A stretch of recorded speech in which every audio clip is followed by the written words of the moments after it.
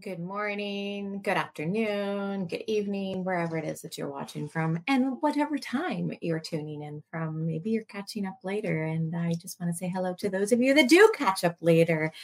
And I'll try and pay attention. If you leave comments, I'll hop in and respond. Maybe. Do you like that? I put a maybe on the end of that. Anyway, happy Friday, and for those of you that start celebrating the weekend today. Congratulations, you've made it.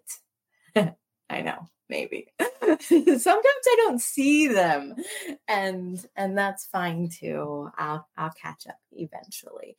I want to just jump in and talk about the name of the Lord. I think that this is a really missed thing. Can I call it a thing? I don't know. Maybe that's not the right thing to say. This is like a missed opportunity where we have really neglected the name of the Lord and just really not understood what that is all about. And let's just dive into scripture really quick in Proverbs 18, verse 10. And this is so funny to me because it's really in the middle.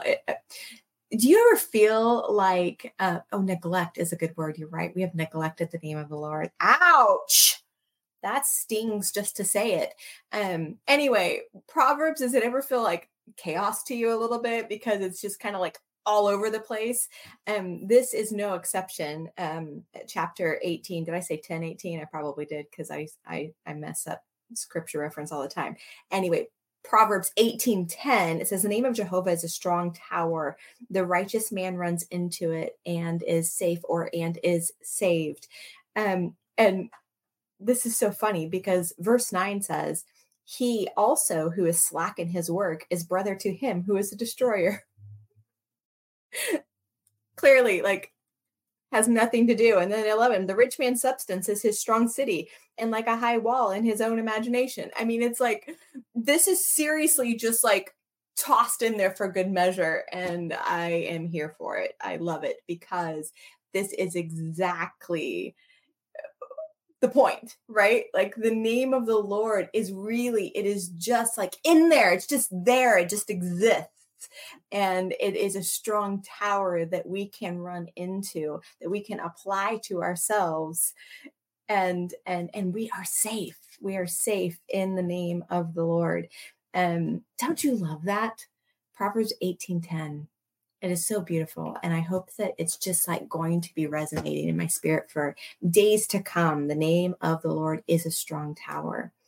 It's the righteous who run into it and are safe.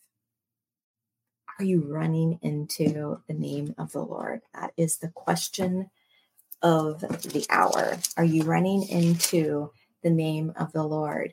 And if not, what name are you under? That's curious. Okay. I want to jump over to Acts, and we're going to start at the end of chapter 2. I think that that this really lays out, it gives a really good illustration of what this is talking, what Proverbs 18:10 is talking about. And just as my disclaimer, I am no professional on this topic whatsoever. This is something that God has brought up in recent days and asked me to talk about it. So I'm just doing my best to throw it out there for you to consider. Yes, disclaimer noted. By the way, hello, Lisa. Hello, Vince. Thank you for joining us. Anyway, so we're going to start in verse 37 of chapter 2. And just for good measure, I want to remind you that Acts is starting off with the ascension of Jesus and the fellas gathering together in the upper room as Jesus told them to. He said, "Tarry here. I'm sending the helper." And you guys, like, these people have proven over and over that they don't understand Jesus. Like, they don't really get it, but they trust him. And so they have no clue as to what he's talking about, right? Like, how many of you can admit that? Like, when God is like, hey, do this, and you're like, yeah, I'm just doing my best. And what obedience looks like here. That's what they're doing. Like, they are not professionals by any means. They have messed this whole thing up time and time again. They've denied Christ. They've man, the whole thing is just, it's a hot mess. And but they're doing their best to follow through on what it is that that Jesus is instructing them to do. Stay, pray together, be together, do your best to remind each other of who I am, right? Like that's what they're doing in the upper room. And what's really fascinating, this is something that God brought to my attention a few weeks ago, was he was talking to me about Elisha, and all of a sudden I realized, like, this moment with Jesus ascending is no different than the Elisha moment, where they're all of them are standing near and watching Jesus ascend into the heavens. And that's exactly what Elijah said to Elisha, like, if you don't get distracted by the shiny things, right? If you see me go, then you will have a double portion of all that is mine. And Elisha did. He saw him go. And that's what this moment is like, for them to be watching the Christ ascend into heaven. And theirs is a double portion, and you see that take place in the beginning of Acts, where they're just tarrying, whatever that means, and and all of a sudden a rushing wind fills the room. Can you imagine? Oh my gosh. And tongues of fire are sitting on their heads. This is first thing in the morning, and they all stumble out of this place and are, accused of being drunk early in the morning. And they're like, not drunk as you suppose. Like, can you imagine? Like, they're just like, this is an inexplainable moment. Like, they don't have language for what just happened, right? They've been with Jesus, and that they felt the power resonating off of him. They've done the things that he told them to do, right? So they've experienced some of this, but now it's in them, it's on them, and it is just an exponential power that they're experiencing. Unbelievable. And then Peter, who days prior had denied Christ, and we're talking like within the span of a little over a month, right? Peter is denying Christ. Amazing. And here he is, standing brave and courageous and overflowing with the Spirit, and gives the sermon of his life right before all these people. And anyway, so let's dive into that's your background. Okay, now you've been brought up to speed. So Acts 2:37. And when they heard this, they were pricked in their hearts, and they said to Peter and the rest of the apostles, what should we do, brothers? When they heard the teaching that he gave. And basically, Peter's giving them a history lesson of who they are, right? Like, who they have been, what line they've come from. So when they heard this, they were pricked in their hearts, and they said to Peter and the rest of the apostles, what should we do, brothers? And Peter said to them, repent, and each one of you be baptized upon the name of Jesus Christ for the forgiveness of your sins, and you will receive the gift of the Holy Spirit. And the footnotes in my Bible, I'm just going to read them because I think that they're really fascinating. To be baptized in the name of Jesus Christ is to be baptized in the sphere of the name of Jesus Christ, within which is the reality of the baptism. To be baptized into the name of Jesus Christ is to be baptized into the sphere of the name of Jesus Christ. What? The name of the Lord is a sphere that we can enter into. Remember, Proverbs 18:10, the name of the Lord is a strong tower. The righteous run into it and are saved. He's inviting them into the sphere of the name of Lord. Amazing. It is to be baptized into a spiritual union with the all-inclusive Christ, who is the embodiment of the triune God. We're invited into oneness. So I love that, he's giving this picture of like, it's a sphere, but within that is the union of the 3 in 1, right? It stands for all that the person of Jesus Christ is and all that he has accomplished, both which constitute the belief or the faith of God's New Testament economy. It is on this ground that the believers in Christ are baptized, and his name denotes his person, right? This is his character. So we can rush into his name like a strong tower and be under his character. Remember, the Bible tells us about the fruits of the Spirit, right? Or as Bill Johnson just declared last week, the fruit of the Spirit. It's like it's not like multiple choice. You don't get to pick and choose which ones you want. When you run into his name, into the sphere of his name, that's where the fruit exists, and that's where the character of Jesus Christ is known. So awesome! Don't you love that? Anyway, verse 39. For to you is the promise, and to your children, and to all who are far off, as many as the Lord our God calls to himself. And with many other words, he solemnly testified and exhorted them, saying, be saved from this crooked generation.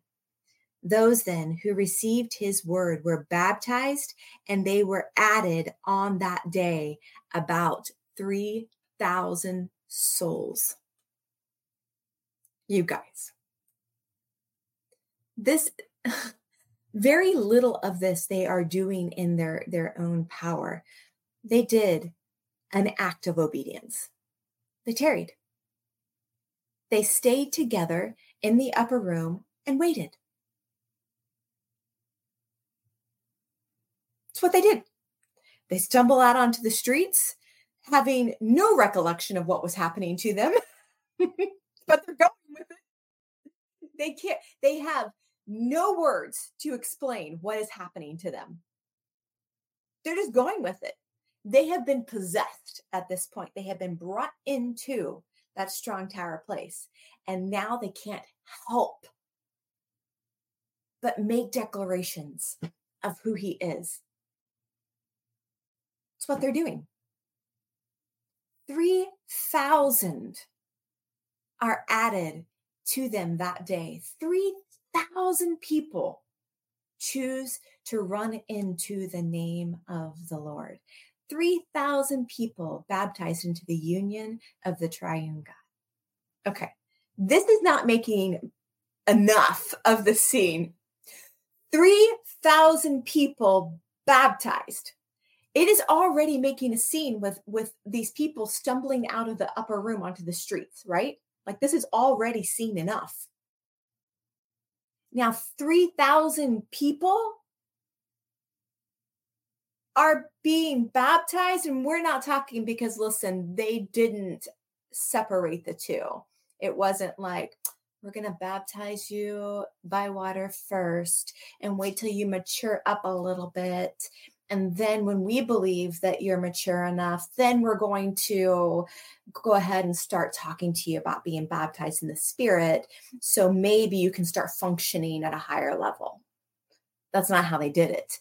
It was baptized by both water and Spirit in the same moment. 3,000 people. 3 people make a lot of noise when they're experiencing this kind of transformation. All into the name of Christ. This is a wild scene. Can you even picture it? 3,000 people, exuberant about what they have just encountered. Let's go back to that footnote. Baptized in the sphere of the name of Jesus Christ. Brought in under the safety of the name of Jesus Christ. This is unbelievable, unbelievable. And I can tell, like, you're not moved enough. I can tell. You should be going wild right now. Whoever you are, there are 4 of you. I don't care. 4 of you should be making more noise than this. Where were we? 42. And they continued steadfastly in the teaching and the fellowship of the apostles, in the breaking of bread and the prayers. Do you see it? Like when we are brought into the name of Jesus, things happen. These people are steadfast in 3 things: the teaching and the fellowship of the apostles and breaking bread. You know how I know that we have not been brought into the sphere of the name of Jesus Christ? Because we're content with meeting together for 2 hours a week. We're not compelled to be together. There is a synergy that happens when people come together. There's a synergy that's released in the moment within that people, but there's also a synergy that's released in the atmosphere when people come together. Yes, are you compelled to oneness? We're not, and we know this because we're satisfied with our 2 hours a week. And most of us rush out of those 2 hours because we've got to get to the next thing. They continued steadfastly in the teaching and the fellowship of the apostles, in the breaking of bread, and to the prayers. These people are compelled by the sphere that they've been brought into. And you need to keep count, okay? We're talking about 3,000 plus people. 3,000 plus people are doing this. And fear was upon every soul, and many wonders and signs took place through the apostles. And all those who believed were together and had all things common. All things. When we are brought into the name of Jesus Christ, there's a commonality. It is the oneness that is taking place. And oneness is something that we make much of here within our organization. We talk about it a lot. However, we're not living it, let me confess. We are not compelled to oneness. It's not something that's happening. We've touched it, but we're not compelled to doing life together, to meeting together for the fellowship and the breaking of bread and to pray together. And we're small. We're not 3,000 people. 3,000 people, you guys. 3,000 plus people. It was 3,000 that were added to what already was. And the fear of the Lord was upon them all. This is a lot of activity. There's a lot of action going on. This would stir a nation. 3,000 people under the fear of the Lord into the name of Jesus. Many wonders and signs took place, and all who believed were together and had all things common. And they sold their properties and possessions and divided them to all as anyone had need. And day by day, continuing steadfastly with one accord in the temple and breaking bread from house to house, they partook of their food with exultation and simplicity of heart. Something as simple as a meal, they exulted in. These people are fanatical about the name of Jesus. When was the last time you were fanatical about the name of Jesus?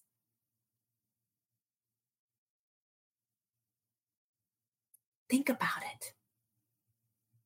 The righteous rush into the name of Jesus. It's a strong tower. And before you think in terms of silo, no, it's expansive. It's massive.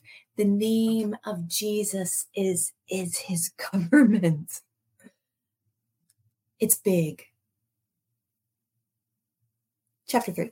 Now Peter and John were going up into the temple at the 9th hour prayer And a certain man who had been lame from his mother's womb was being carried there, whom they had laid day by day at the door of the temple, which is called Beautiful, to ask alms from those entering into the temple.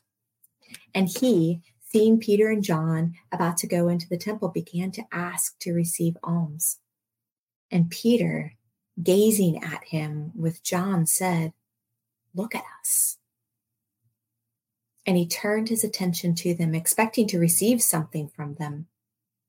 But Peter said, "Silver and gold I do not possess, but what I have, this I give to you. In the name of Jesus Christ, the Nazarene, rise up and walk." And he seized him by the right hand and raised him up, and instantly his feet and ankles were made strong. And leaping up and about, he stood and began to walk, and he entered with them into the temple, walking and leaping and praising God. And they recognized him, that he was the one who had been sitting for alms at the temple's beautiful gate. And they were filled with amazement and astonishment at what happened to him. Okay, so let's go back to verse 4. Peter sees him, and he just simply says, "Look at us." Captured the man's attention. "Look at us." And Peter said, "I'm not offering you what it is that you're asking for. I've got something greater. I have the name. I'm in the name of Jesus," right? I'm in the sphere of the name of Jesus. And because I stand there, I have the authority to tell you to rise up. He extends the name of Jesus around this man that's been lame from birth. And we know that he was 40 years old because it says it in here. So 40 plus years, this man has he's never walked. He's never walked. This is his life, to go and sit at Gate Beautiful and ask for money. And Peter and John are the first to extend the name of Jesus to him. And really, all they're doing is duplicating what they've seen Jesus do. Remember the man at the pool of Bethesda who's laid there for years, and he's given up hope. Every time I try to get to the water first, somebody gets in and steals the power. And Jesus just simply says, "Do you want to be healed?" So they're duplicating what it is that they have seen done. They extend the name of Jesus to this man, and he gets up and he walks and he jumps around and just, this is another scene. We have got to allow these stories to live, become alive in our imaginations. They're in the temple. This place is crowded. There are people everywhere, and he is a known man. He's been sitting at Gate Beautiful for years, asking for money. Some of them have probably even pitied him and gave him money, which he did not need. He needed the name of Jesus. And he's jumping about and dancing, and he is worshiping. I mean, worship, you can just know, like, worship is exuding from this man. Like, his life has been altered forever because he's been brought in to the sphere of the name of Jesus.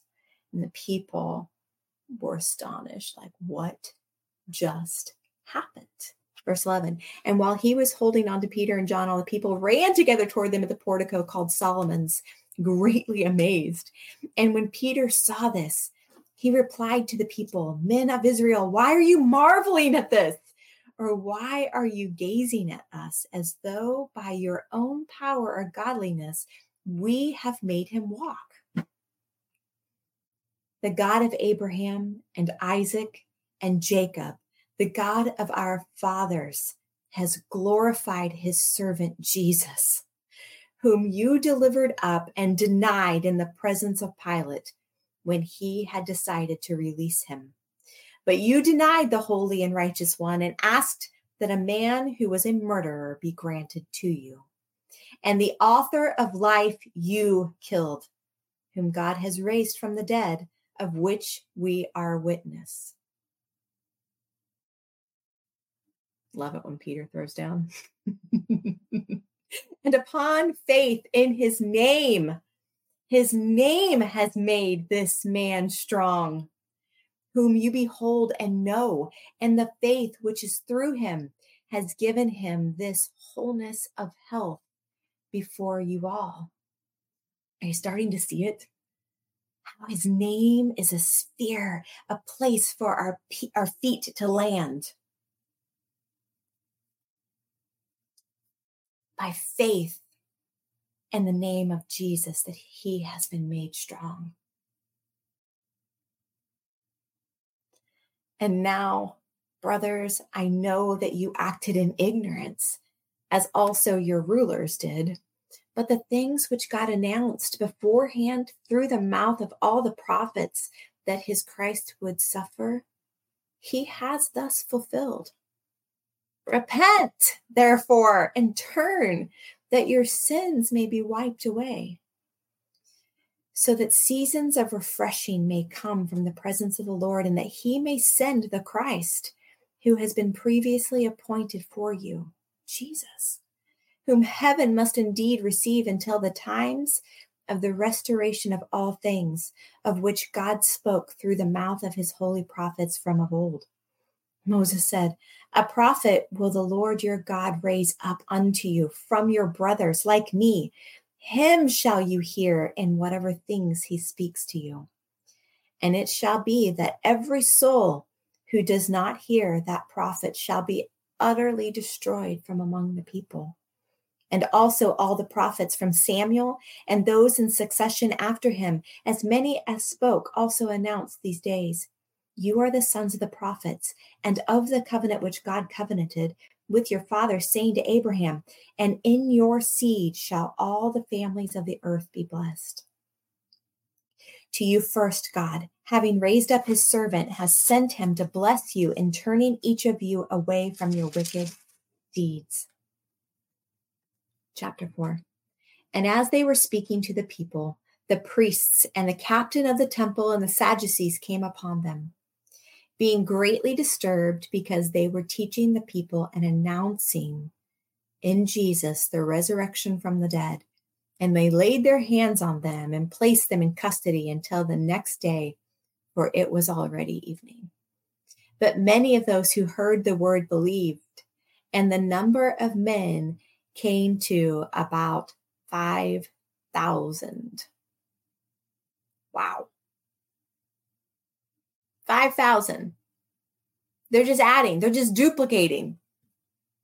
And on the next day, their rulers and elders and scribes were gathered together in Jerusalem, as well as Annas the high priest, and Caiaphas and John and Alexander, and as many as were of high priestly descent. That's interesting. And they stood them in the midst and inquired, by what power or in what name did you do this? Isn't this so curious? All the high priests, all those at the descent of the high priests have gathered together for this moment.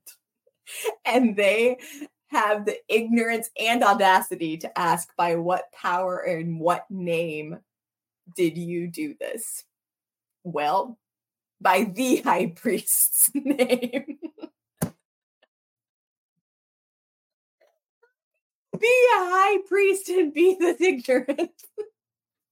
That's so funny to me. Verse 8, then Peter, filled with the Holy Spirit, said to them, rulers of the people and elders, if we today are being examined regarding a good deed done to a sick man, by what means this man has been healed, let it be known to you all and to all the people of Israel that in the name of Jesus Christ, the Nazarene, whom you crucified and whom God has raised from the dead, in this name, this man stands before you in good health.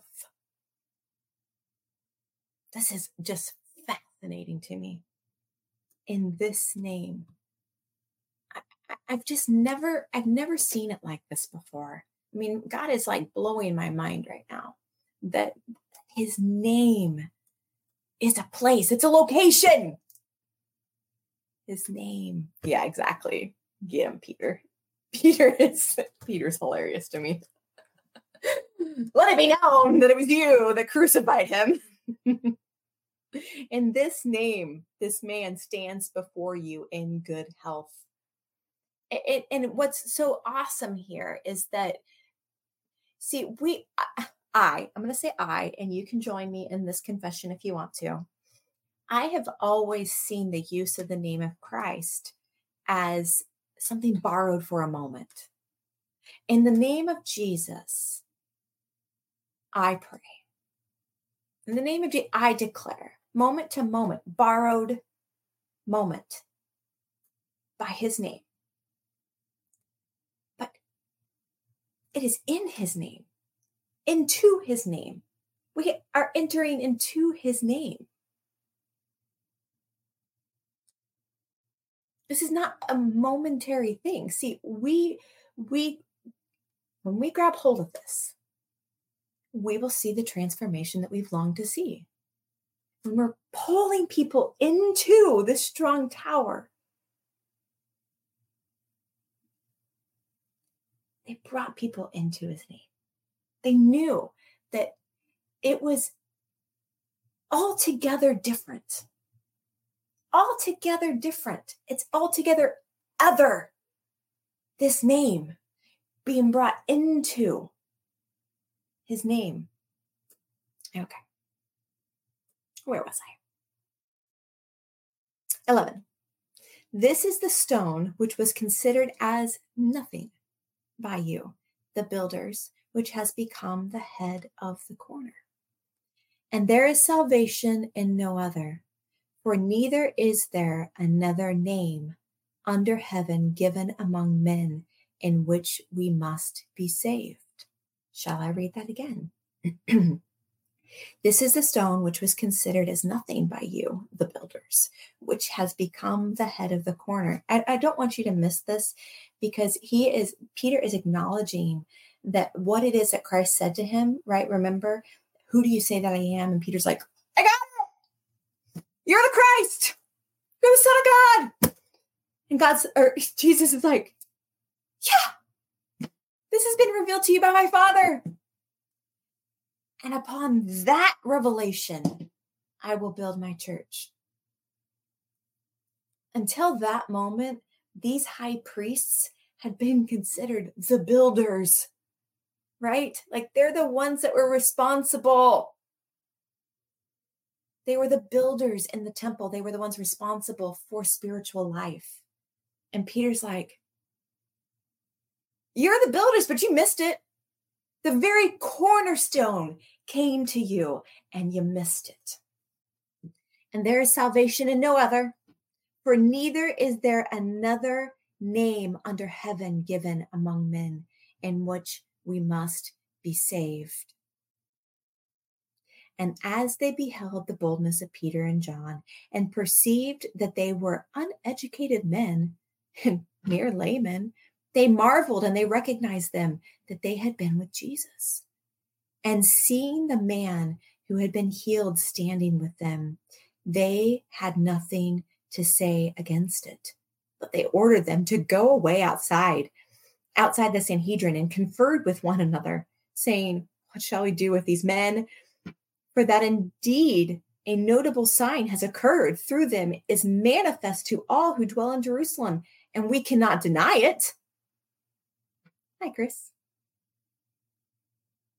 But in order that this would not be spread further among the people, let us threaten them that they no longer speak based upon the name to anyone. And when they called them, they charged them not to utter anything at all, nor teach based upon the name of Jesus. I want you to note the difference. When Peter and John are talking about the name of Christ, it's a location. When the Pharisees, when these high priests are talking about the name of Jesus, it's a borrowed moment. Do you see the difference? There's a big difference by which they are both utilizing the name. It's completely different. And unfortunately, this is how we've operated, is under this moment to moment, this temporary use of the name, when Peter and John are revealing this as a location, the name of Jesus. And in fact, Solomon revealed it as a location when Proverbs was written. We started off reading that the name of the Lord is a strong tower. The righteous run into it and are saved. This was known ages ago, that the name of the Lord is a strong tower. But we have been misguided and we've misunderstood the use of his name. Okay, so they tell them, you can't do anything by the use of this name anymore, which means nothing to them because they're not using his name. They're in his name. Are you getting it? Like, are you seeing the difference? Yes, it's a good proverb. Okay. Verse 19. We're in Acts 4:19, Chris. But Peter and John answered and said to them, whether it is right in the sight of God to listen to you rather than to God, you judge. For we cannot but speak the things which we have seen and heard. And when they had further threatened them, they released them, finding no way that they could punish them on account of the people, because they all were glorifying God for what had happened. For the man on whom the sign of healing had occurred was more than 40 years old. See, he's known. He's known in the community as a man who is disabled. And all of a sudden, he's not. He's romping around, dancing, probably much like Chris, and worshiping the Lord. 23. And when they had been released, they went to their own people and reported all that the chief priests and the elders had said to them. And when they heard this, they lifted up their voice with one accord to God and said, Sovereign Master, you are the one who has made heaven and earth and the sea and all things in them, who through the Holy Spirit, through the mouth of our father David, your servant has said, why did the Gentiles rage and the peoples devise vain things? The kings of the earth set themselves, and the rulers were gathered together against the Lord and against his Christ. For truly in this city there were gathered together against your holy servant Jesus, whom you anointed, both Herod and Pontius Pilate, with the Gentiles and the people of Israel, to do what your hand and your counsel predestined to take place. And now, Lord, look upon their threatenings and grant your slaves to speak your word with all boldness, while stretching out your hand to heal, and that signs and wonders may take place through the name of your holy servant Jesus. And when they had so besought, the place in which they were gathered was shaken, and they were all filled with the Holy Spirit and began to speak the word of God with boldness. There are 5,000 plus people. 5,000 plus people. They're all lifting their voices in one accord. There's a big difference between being brought into the name of Jesus and knowing about the name of Jesus. Those who know about the name of Jesus think that it's optional to release what is owed him. When you're brought into the name of Jesus, you're compelled to release what he is worthy of. 5,000 people lifted up their voice. 5,000 people crying out the worth of the Lamb. 5,000 people adoring, spilling out their affections on one. This is incredible. 5,000 people. You guys, when we gather together, I mean, even if we're, so the latest thing that I've been to that was large was 800 people. And I can tell you that there was never a moment where all 800 people were in one accord and pouring out their affections on Jesus. There was always a little bit of distraction in the room. Always 5,000 people are pouring out their affections on Christ. They were brought into the name of Jesus, into the location of the name of Jesus.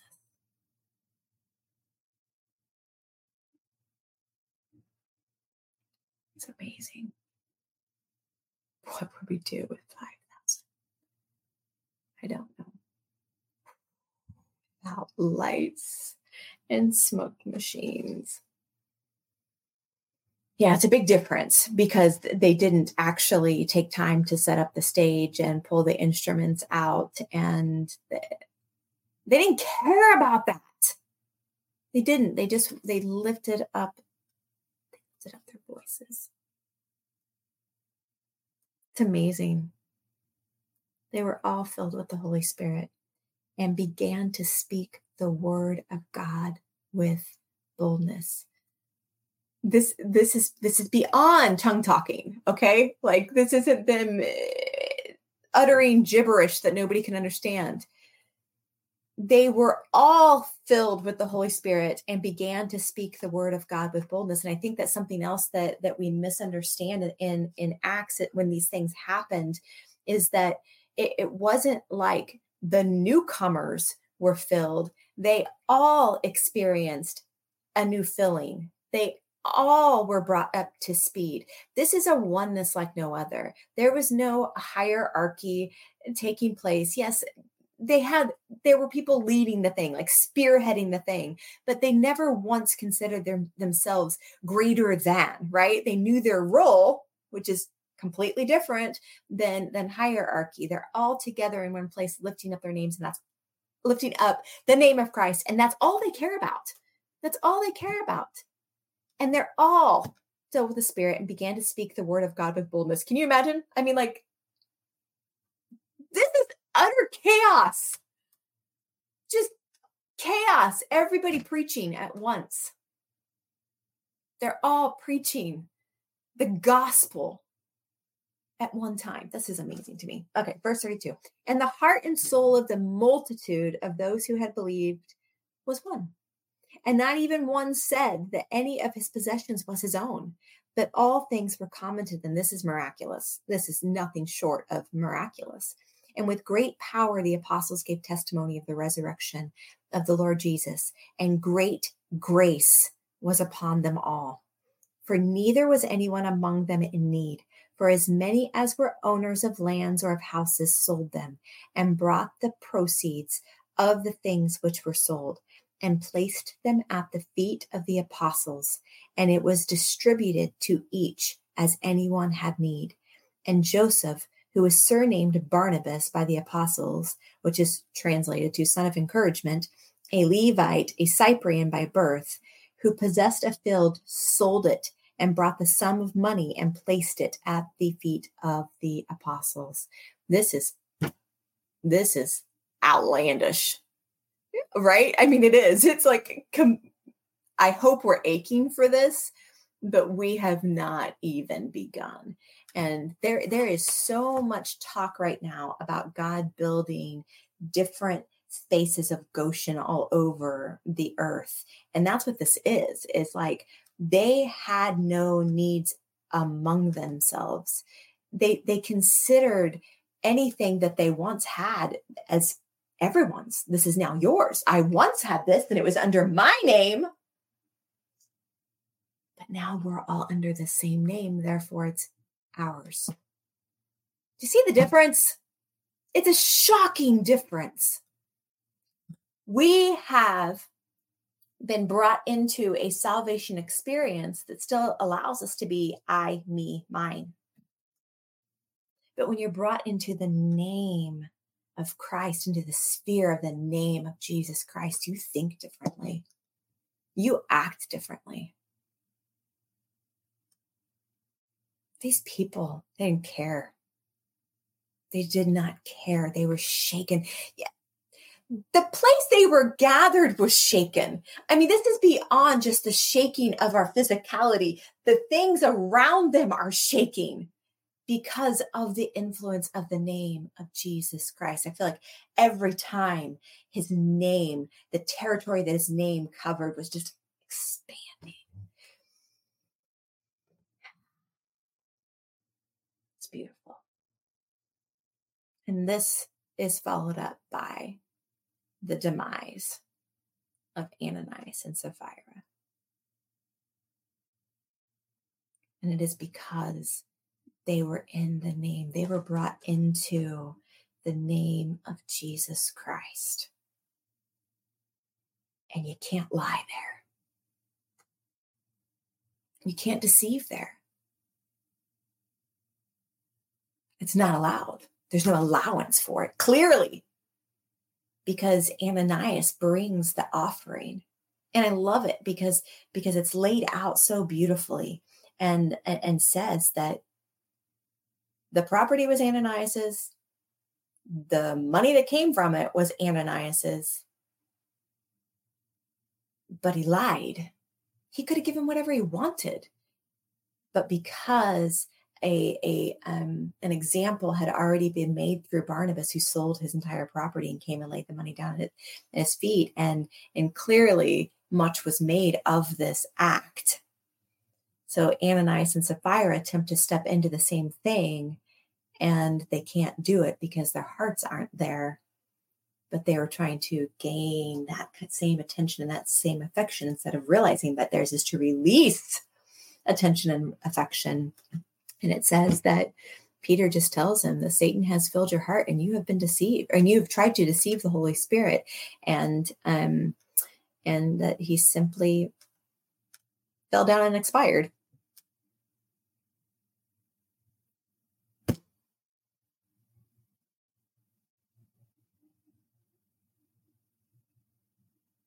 Guys, we need the fear of the Lord.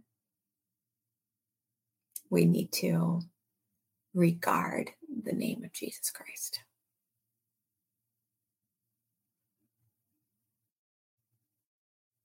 One, so we can do the fun things. I want to see these things. I want to be in a building that shakes.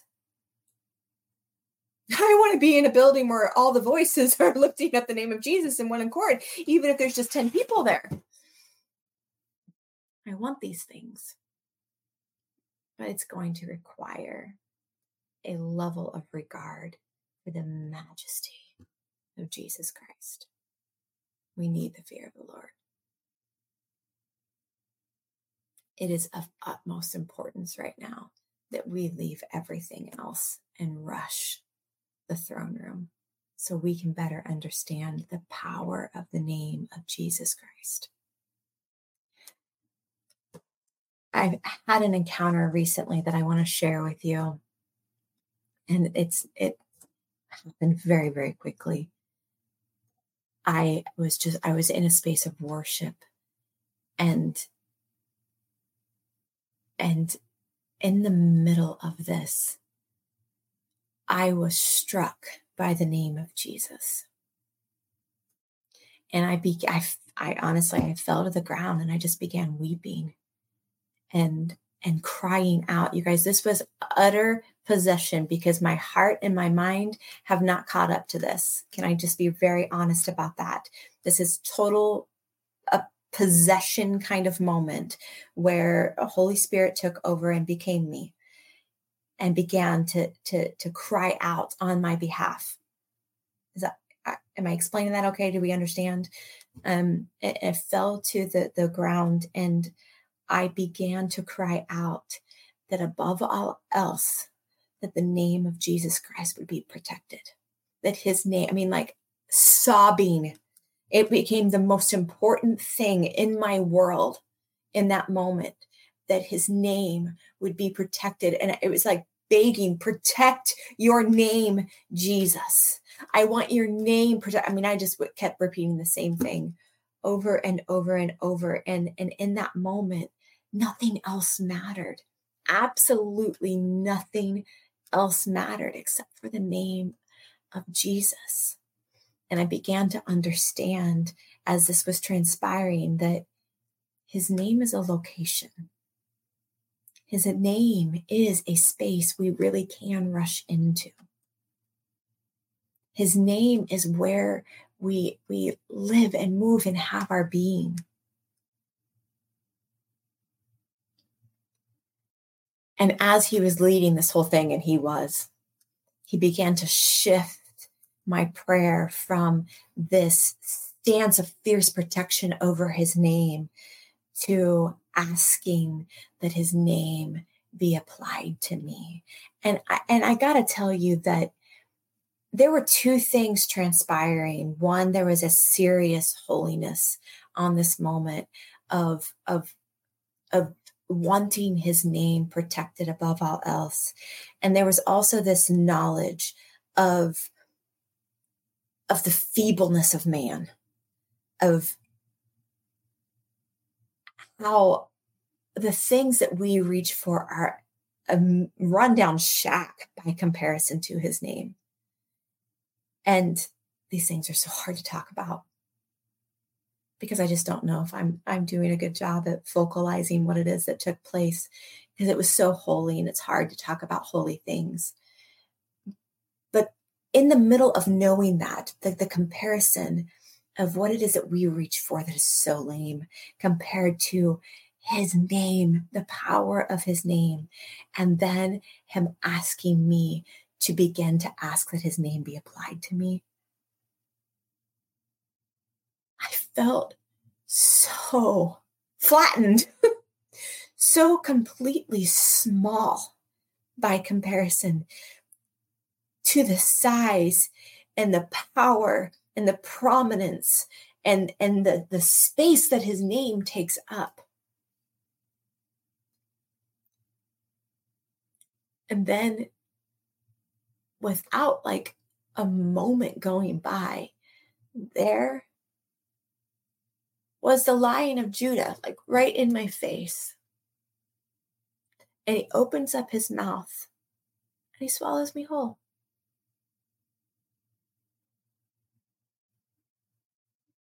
And it was terrifying and satisfying all at the same time. I think we need a better understanding of his name. His name is not flimsy. His name is not weak. His name is not optional. We're to be known by his name. His name is fierce, and it's dangerous, and it's compassionate in the real way, not false. It's a strong tower. It's a mighty fortress. It's a storehouse. All these things that we long for, that we want to see, that we yearn to see, they're all found within the space of his name. But we have to understand the ferocity of his name, and it is the righteous who are welcome there. How do we attain righteousness? By entering in, spending time with the Lamb, and allowing him to make deposits of holiness. We have to regard him. We have to make much of who he is. And we really can't afford to tolerate spaces of where we've gathered together and not everyone is magnifying his name. We can't. That's compromise. We're going to gather together. It needs to be under his name. And it's not right now. It's optional.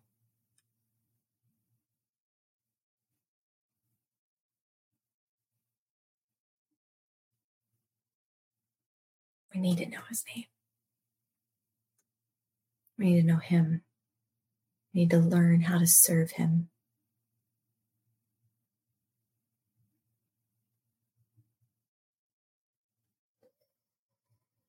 Jesus.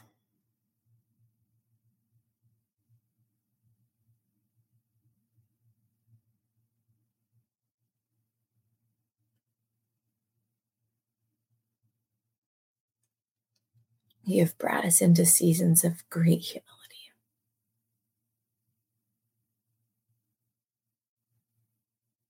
And we hear your demand lower still.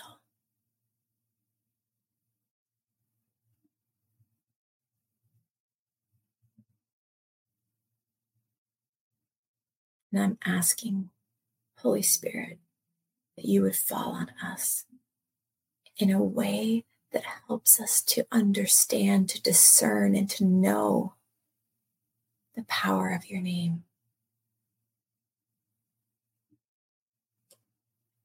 That we would be swallowed up by your name. We would make much of your name, Jesus. We would enter into your name, that we would become fanatical about your name.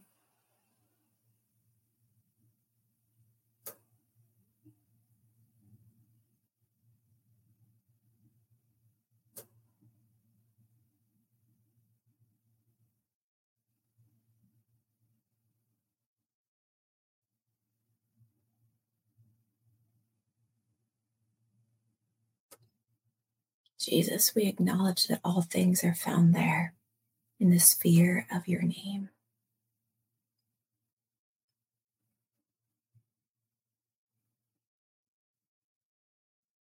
And we honor you.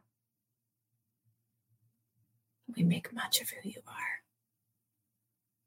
And we just confess right now that we live to magnify your name on the earth.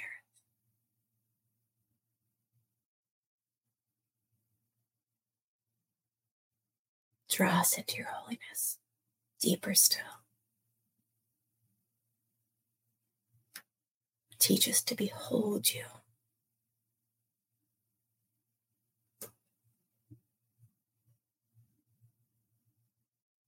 To sit at your feet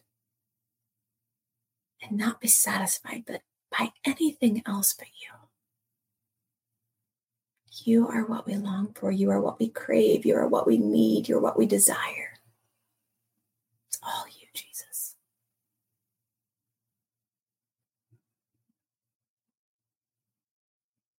I love you. Amen. All right. Guys, I bless your weekend. Spend time with Jesus.